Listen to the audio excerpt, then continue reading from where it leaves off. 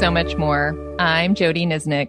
This is a podcast designed to help you create space for God.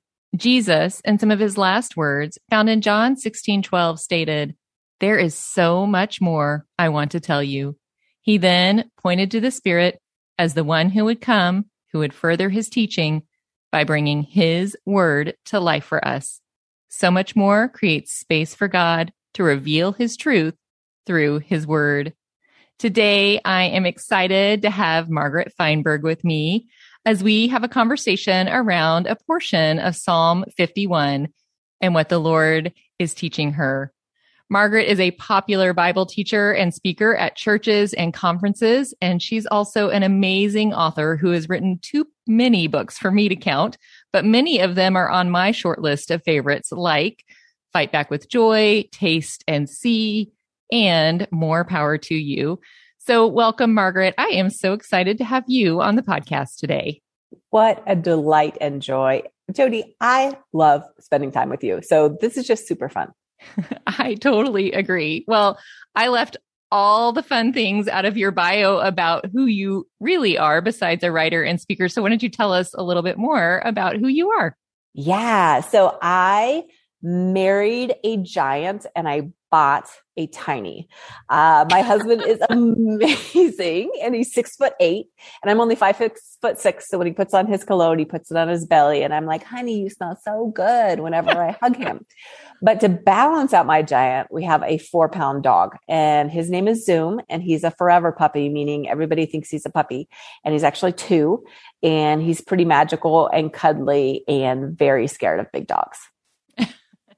Those are 2 great things about you. And that's exactly what I was hoping you would tell us about. Well, I want to give people a quick reminder about the passage that we are in before we dive in. So let me read it for us again. It is Psalm 51, verses 1-4 and verse 10.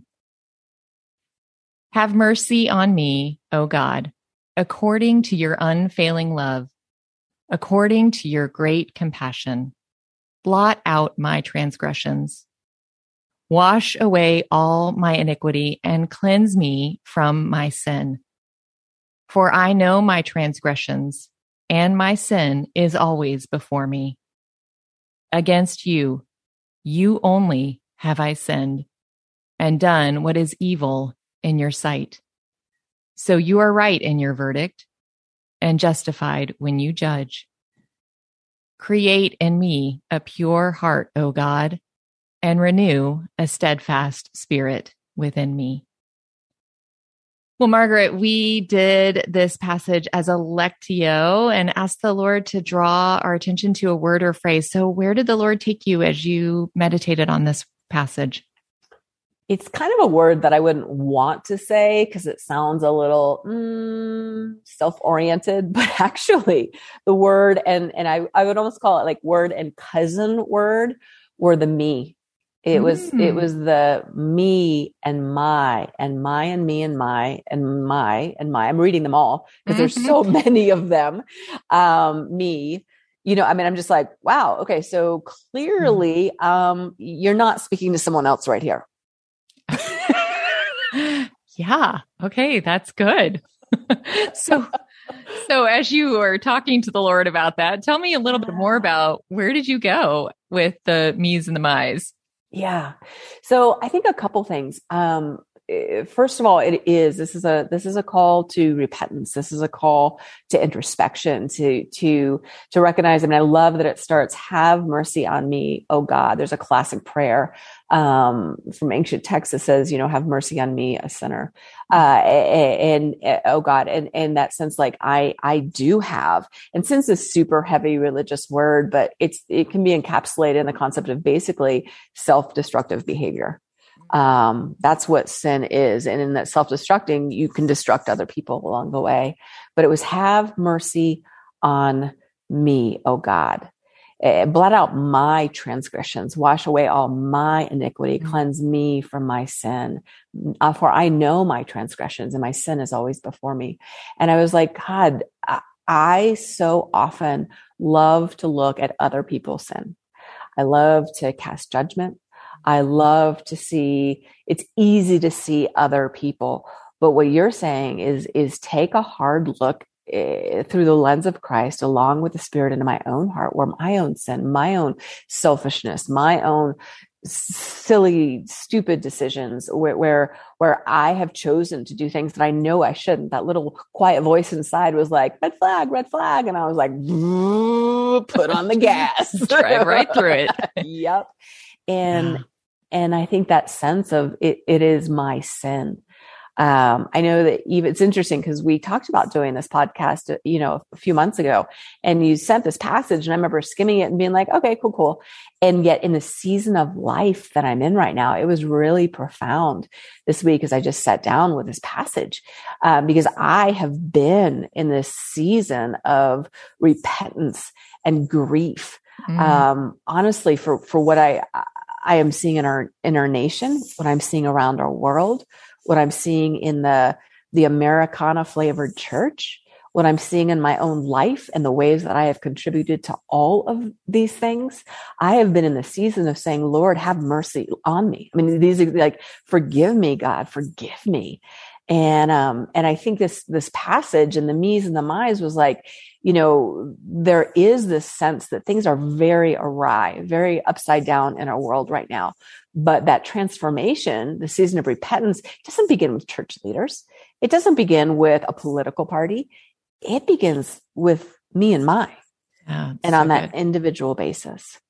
Yeah. I mean, I resonate 1,000% with everything you're saying about how much easier it is to look out and cast blame on others. And this is such a profound psalm of doing introspective work. And where is it that we have to do a reckoning for our actions and our contribution and our sin, to the brokenness that is in our world and to the brokenness that is, in relationships with other people, even in our relationship with the Lord. And, I resonate with that so much. So you keep talking to the Lord about that. Tell me a little bit more about where you guys went.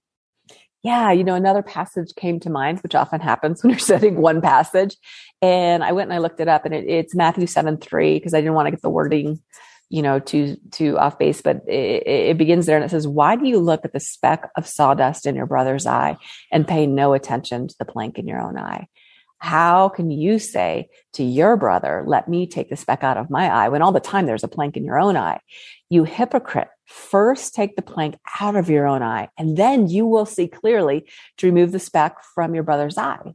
And as I thought of that, it was that sense of you will see clearly, but only after you do the hard work. That is the invitation of the Psalm passage that is, wash away my iniquity, my transgressions, my sin. Again, quoting all these different phrases and words in this passage. And so I think for me, I was like, yeah, I am not seeing clearly. Some things that are small are looking enormous right now. And probably some things that are looking small, enormous, are really small. And it's very distorted right now in our culture and in this time in history, a pandemic, a shift in technology. None of these things have been helpful in this. And so to create in me a pure heart, which is the heart cry of this, I need that pure heart, because when I have a pure heart, I will see clearly. Yeah. And so part of it is the confession of, God, forgive me. I am not seeing clearly. I am so bogged down with my own struggles. And that's the story of this Psalm. The backstory, as I know, but we'll just recap real quick, is David has been confronted by the prophet Nathan about his sin of adultery, his sin of murder. And the way he's confronted is basically pointing to other people. Well, that person's wrong. And Nathan kind of backs him into a corner. It's a very interesting story. It's just, that's exactly what happens to him, is he's trying to take the log out of someone else's eye, declaring that he just has a speck in his own. And Nathan turns it around on him. And that is where David falls on his face with the awareness of his own sin. And that is how he can just pour these words out. And they're words for all of us. They're words like you're just saying right now, Margaret, have mercy on me. This is not just about David, although David wrote it. These are words for us in the church today.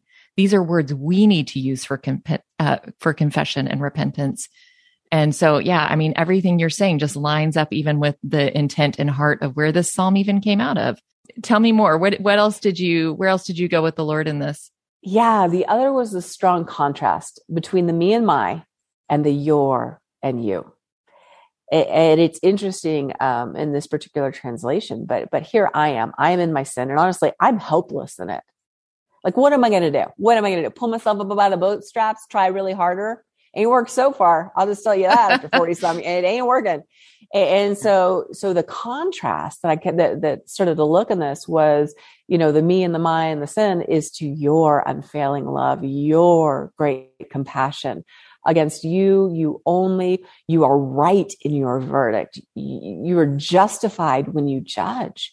And so the only hope in this is God, and taking the me and my in just self-destructive, prideful, arrogant foolishness, and go, God, I turn to you, your unfailing love that wraps around me, your great compassion that sees my sin and loves me enough in it, through it, and to cleanse me from it and to set me free from it. You will judge all these things, and not just the sin in my life, but all that's going on everywhere. God, I can rest a little bit more at peace. I can have a pure heart. Maybe I can see a little bit more clearly when I realize you are right in your verdict, because what I am seeing right now is not right. Oh, that's so good. So many places, whether the human atrocities, the abuse, the way narcissism has crept into the church today, the money that is driving religious institutions, it is ugly. It is awful. The sexual scandals that are coming out from people who have proclaimed a very different life. I mean, it is, and I can get so beat down and so overwhelmed. All I have to do, I just open the newspaper and I can't even, I'm like, and yet when I step back and I come back to this, like, okay, I have my sin. I can take it to God. I can receive his love, and I can trust that he is right in his verdict. That's right. Because I can't see. And so there's this freedom. Yeah. I'm asking God to do what only he can do, because nobody else is stepping up the plate, and there's nobody else. I'm trying to like, only God. No, I'm like, no, nominate someone else, because they're not working. Yeah. No, I mean, and you're right. And even a great leader that tried to set all this right would still fall so very short of God's ultimate good. And only God can actually get us out of this mess. And thankfully, he is going to. And so we long for that day, and that's the hope. It's interesting, even as you're talking, this psalm is confessing, repenting, laying ourselves before God and asking him to do a work on us. And the beautiful thing is that we get to do that with this full assurance that he will, because of Jesus, that he has forgiven us, that when we lay ourselves to him, it's not, oh, are you going to? It's thank you, Lord, that you do. And that's even, I think, as I read this psalm and I pray these words, have mercy on me, oh God, I know he does. I say it with the assurance that he has mercy on us. And that's the good father piece that we can go to him in that. Was there anything else that just kind of surprised you, or any other places that you went? Yeah, there was a line. There were two lines that that kind of popped, but also one I struggled with. The one that kind of popped was when it says in verse 3, it says, and my sin is always before me. And that popped off because I realized, is it really? Because honestly, most days I am not looking. Like, who's going to be like, morning, let's go hunt for sin in my life. And so that's not really like, my sin is always before me if I choose to look. if I invite the Spirit in. But the sin again is not the focus. Like I'm not inviting the Spirit in and being like, okay, let's make sin big in my life. So I really zero in on that. No, it is help me identify. So these little like stickers, when you walk through a field that stick to your clothes, like let's pull those off. Because then we walk freer and more free, just lighter and easier and all that stuff just fades away. And so the invitation to look that my sin is always before me is actually a gift and not something to be hesitant or shy about. And then the line right after that, I think I struggled with a little bit. It said, verse 4, it said, against you only have I sinned. And I just be honest, like I really struggled with that because I'm like, oh, no. My sin affects a whole lot of other people. Yeah. Well, and I think let's talk about that for a minute, because I think not just your sin, everyone's sin affects a whole lot of people. And we've been impacted by the sin of others, and it's deeply painful. So we know, then what is David talking about here? Because we know our sin absolutely impacts others. Yeah. So did you come up with something there? No. Oh, okay. Well, that's okay. No, I mean, I thought about it, but like, let me give you a classic example. I struggle when, you get stack of bills. There's so many things wrong. You end up pushing 9 and 2 on the telephone, trying to get a hold of a customer service agent. Can I get an amen? Anybody out there here that get trapped in these holes? And I'm like calling back for the 7th time, trying to break through I cannot talk to a human representative. You want to give your, agent, like, I can't. And so by the time I get to a person, sometimes I'm like, I am so desperate. I can't believe your phones. And I'm like, okay, the person answering the phone, they don't control the phone system. That's right. Like they're making like no money and being yelled at all day. And on far too many days of my life, I have contributed to that. And that is my selfishness. That is my lack of patience. That is my greed. That is my easily annoyance. That is everything that is not of the fruit of the Spirit, my lack of gentleness. And that sin, it's like just heaping one more spoon of ugly on these precious humans made in the image of God, doing their very best. And on a good day, I'm going out of my way to make them laugh, to be goofy, to engage them, to bless them, to overly thank them, all those things. But on my dark days, it does. I'm not kind. I'm not loving. And that sin affects other people. So I think when you come back to that line, against you only have I sinned.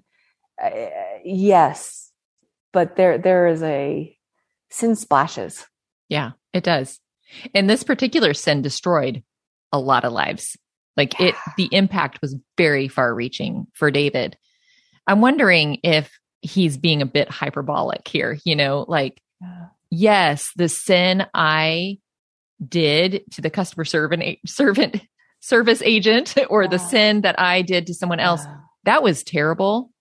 But what was really terrible is how it offended you, God. What's really terrible is how it broke the whole structure that you put together, and how there has to be death to pay for sin. And, and so because it has, somehow we have to reconcile that that's not entirely true as the words stand on the page, because yes, we have sinned against God, but we have also sinned against our fellow brothers and sisters. So perhaps he's just being a bit hyperbolic. I don't know. I love that. And also I think sometimes I struggle in my own mind, just as we're talking this through, like in the mind of like, okay, I have sinned against God. I was not honest, or I did something wrong. But sometimes, like, I was with a friend just yesterday and I just said, I'm so sorry. I feel like I was insensitive when I said this thing. And anyway, we texted back and forth and we're all good. But I never thought about my insensitivity to her, honestly, being a sin against God. And so I think for me, sometimes I can compartmentalize. And so, okay, so cool, we're fixed in the relationship, but I haven't gone to God and been like, God, that thing that I did, I still need you to forgive me. And I need you to set me free of this behavior. Yeah. And break this pattern through the power of Christ and what he's done. And so I don't know if that's in the text, but that's what that made me think too. Well, I mean, I think we do it both ways. Sometimes we think we can hide our sin and only God knows about it, and we're getting away with it, so to speak, in the world's eyes. And then sometimes we think we can hide it from God and deal with it interpersonally with other people. And the truth is they can't be detached. Sin is sin, and the devastating consequences of it lead to death. Ultimately, that's the end of the story. Thankfully, the end of the story truly is that Jesus came to bring life and restore life for us. So it's really not the end of the story. It was just a little light comma, but yeah. Oh, that's so good, Margaret. Thank you for sharing all of that. You know, I've been thinking a little bit about your book, More Power to You, because I think it ties into this, and I think it ties into creating space for God. And tell us a little bit about your book. Tell us about how it came to be. Yeah. You know, I was in a place a couple of years ago. It's actually pre-pandemic. I feel like there's, you know, BC, there's another BC. PP and post-pandemic, but they're both P's. So we're going to have to come up with something different. Before COVID and after COVID, we're all waiting on the AC. Yeah, I don't know. But I think there's this season that I was in, I was just really struggling and just with my thought life. And I was just so discouraged and beat down. And in that, and it just got dark and existential questions and just struggling in life. And I remember a friend, we were having lunch one day, my friend Chris, and he just said, Margaret, I don't know when and where it happened, but you have made agreements with the universe that are not true. And I was like, what? That sounds a little woo woo. But he started to unpack like where I'd had this verve and this sense of life and hopefulness and ministry and just every day. And it slowly eroded over the last few years. And what I realized is that a lot of it had to do with the way that I was thinking, that there were these passing thoughts, you know, that are like, oh, you know, getting older is the worst, or it's only a matter of time until the other shoe drops. Or, I mean, things we all think, you know, it's only, you know, if it's going to be done right, I got to do it myself, or I need to make everybody happy, or things will never get better. And these thoughts, they passed by my head, but eventually I started to build a nest in my head for them. And, you know, brain scientists will tell you that the thoughts that you think will, over time, if you think the same thought, it will start to build, not just you go from a gravel path in the woods to like a super highway in your brain, going to these kind of thoughts and conclusions. And I remember coming home from that conversation with Chris and doing what the psalm is saying. You know, I began repenting and saying, God, I am so sorry. Like, where, please show me, Holy Spirit, like, what have I been believing that is not true? That I have been trapped in this kind of thinking. And I just wrote all these statements down that just came to mind, much like what I just shared with you. And at the end of that, I started thinking, man, okay, so if I'm thinking these things, how do I realign my thoughts? If God can forgive me for my sin and this believing things that are just so anti the truth of who, you know, I'm created to be in Christ and called to be, like, surely there's got to be an antidote for that. And that in fact was scripture. And so I started to look at these lies and counter them with the truths of scripture. And I'd seen my husband doing kind of these daily affirmations. And I thought, well, what if I created a list that was just deeply rooted in scripture? And so I started to write this out, and I just started to say it every morning. It took maybe 90 seconds, not a big deal. Like 90 seconds, that's doable. And it starts out with statements like, Jesus is King of my life. I am who Christ says I am. I take every thought captive. I break every agreement that sets itself up against the knowledge of God. My purpose is to love, serve, glorify, and enjoy God forever. Shame is not my power, not my master. God's power is perfected in my vulnerability. And as I started saying these, I remember 90 seconds a day, you know, within a few weeks, my husband looks at me and he goes, I don't know what has happened, but you are lighter and freer than I have seen in months. And so exactly what we're talking about in this passage of like that power of repenting. And it's not just identifying your sin, but it's saying, I'm going to turn opposites day. Every day is going to be opposite day. I'm going to do the opposite thing today. And so rather than have these dark thoughts, I'm going to start building new ones that align with the truth of scripture. And man, I started doing this, you know, probably about a year, but, you know, BC, before COVID. And I had no idea how much it would mean once the pandemic hit. And I mean, these are printed out. Literally, there's one next to the toilet, way too much information. You know, I got one in my car, in the back of my Bible.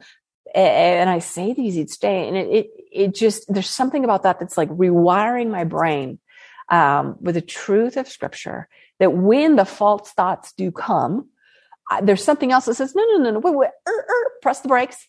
No. Jesus is king of my life. Mm-hmm. And that's powerful, and that's freeing. And I think in a different expression, that's what we're doing, through your podcast, is saying, okay, Scripture, I want to not just read the Scripture. I want to have the Scripture read me. Mm-hmm. And in these daily declarations of Scripture, those Scriptures are reading me throughout the day.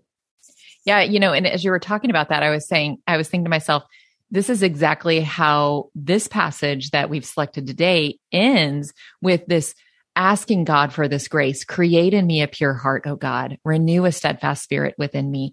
And that is, give me some new grooves in my brain. Help me just have a pure heart, like create something totally new. Let it be pure. But the truth is, that's a grace we're asking for God. And yet there are things that we need to do to reframe the lies.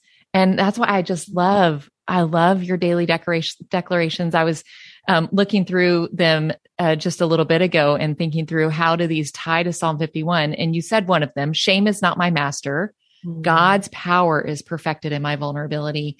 Mm-hmm. I also thought of this one. I am an overcomer. I refuse to bow my knee to the accuser, listen to the voice of the adversary, or flinch in the face of adversity. That is the actual opposite of what David is having to confess. Like, when we no longer bow to the accuser, we no longer listen to the adversary, we flee in the face of adversity. And so, I think it ties so well in to people if we are looking for ways to change our thinking. This is a way that you've taken God's word and put it in such an accessible format that we can read over ourselves and recreate those groups. I love it. Tell me about, is there like a particular one that's meaningful to you right now? One of the declarations? Yeah, I think one that I would say has been meaningful to me, but also I would imagine is a thought, a false belief that perhaps someone listening right now might struggle with, perhaps because of the last few years that we've been in, but that thought of, it's only a matter of time until the other shoe drops. Yeah. I mean, how many more variants can we go through? The news headlines, that are just hitting. And it's just like, we're just like, ugh. And I think that we can get in this groove thinking if it's only a matter of time until something worse happens. And that can happen after a series of disappointments in work, or losing a job, or the struggle for reemployment, or, sickness, and riding what I call the roller coaster of the medical system when you have an undiagnosed, mysterious illness, whatever situation you're finding yourself in. It's just like, you can get in that thought, mindset, when the truth is that really we serve a God who, though hardship and difficulty come, though we serve a Christ who was like, I'm going to get pinned to a tree and flayed open like a fish, and the most brutal, horrific, tormenting death. Follow me, like that is the call of Christ. And so I think sometimes we're surprised when hard things happen in this life. Mm-hmm. But I also think that in the midst of that difficulty, in the midst of that struggle, there is this promise that God is with us and that God will carry us through. I know, you think about the Israelites wandering in the desert, and they're hungry and they're thirsty and they're lost and they don't have a GPS and they're spinning in circles, and they've lost the world they knew, the identity they knew, the culture they knew. And even as oppressive as being human trafficked in Egypt was, like, they kind of craved it because at least it was familiar. At least there was some mysterious upside down false sense of security in that, because they knew how it was going to go down. And here they are without any security, without any sense of state, wandering in a bazillion degrees. And yet, I think it's in the book of Deuteronomy, God says to them at one point, he says, did you not know, like, in the 40 years that you were in the desert, your shoes did not wear out. Mm-hmm. And that sense that, like, we do not serve a shoe dropping God. God is not waiting to drop a shoe on you. I mean, some of us are hoping for a Prada, but like the good ones, but like the bad, that's not who he is. That's right. Like, he is the one who splits open rivers, who provides water out of rocks, who provides healing in mysterious ways, he is a God who's always there, and he's there in it and through it. Well, Margaret, that is an amazing way to end just such a word of hope for us to remember who our God is. How can people find you after the podcast? Oh, well, come on over to margaretfeinberg.com. You can check out my website, lots of fun little stories, a little Joycast podcast. And that's a great way. I also, I post every so often on a fabulous little site you might have heard of called Instagram and Facebook. And you can find me there as Margaret Feinberg too. Yay. Well, thank you so much for joining me, Margaret. It truly has been a delight to talk to you today. Always a joy to be with you, Jody. Well, I also want to thank you for joining me on So Much More, because we do believe that Jesus has so much more to say to us, and we are creating space to listen. Have you ever attempted to read the entire Bible? Did you do it, or did you only make it part way? I'm John Stange, and I host a podcast that will make it possible for you to make it through the entire Bible, one chapter at a time. I've been hosting the Chapter a Day audio Bible podcast since 2015, and every single day of the week, I read one chapter of Scripture, then follow that up with a time of prayer. And if you're looking for daily insights and inspiration directly from God's Word, I hope you'll give the Chapter a Day audio Bible a listen. You can find it at lifeaudio.com or on your favorite podcasting app.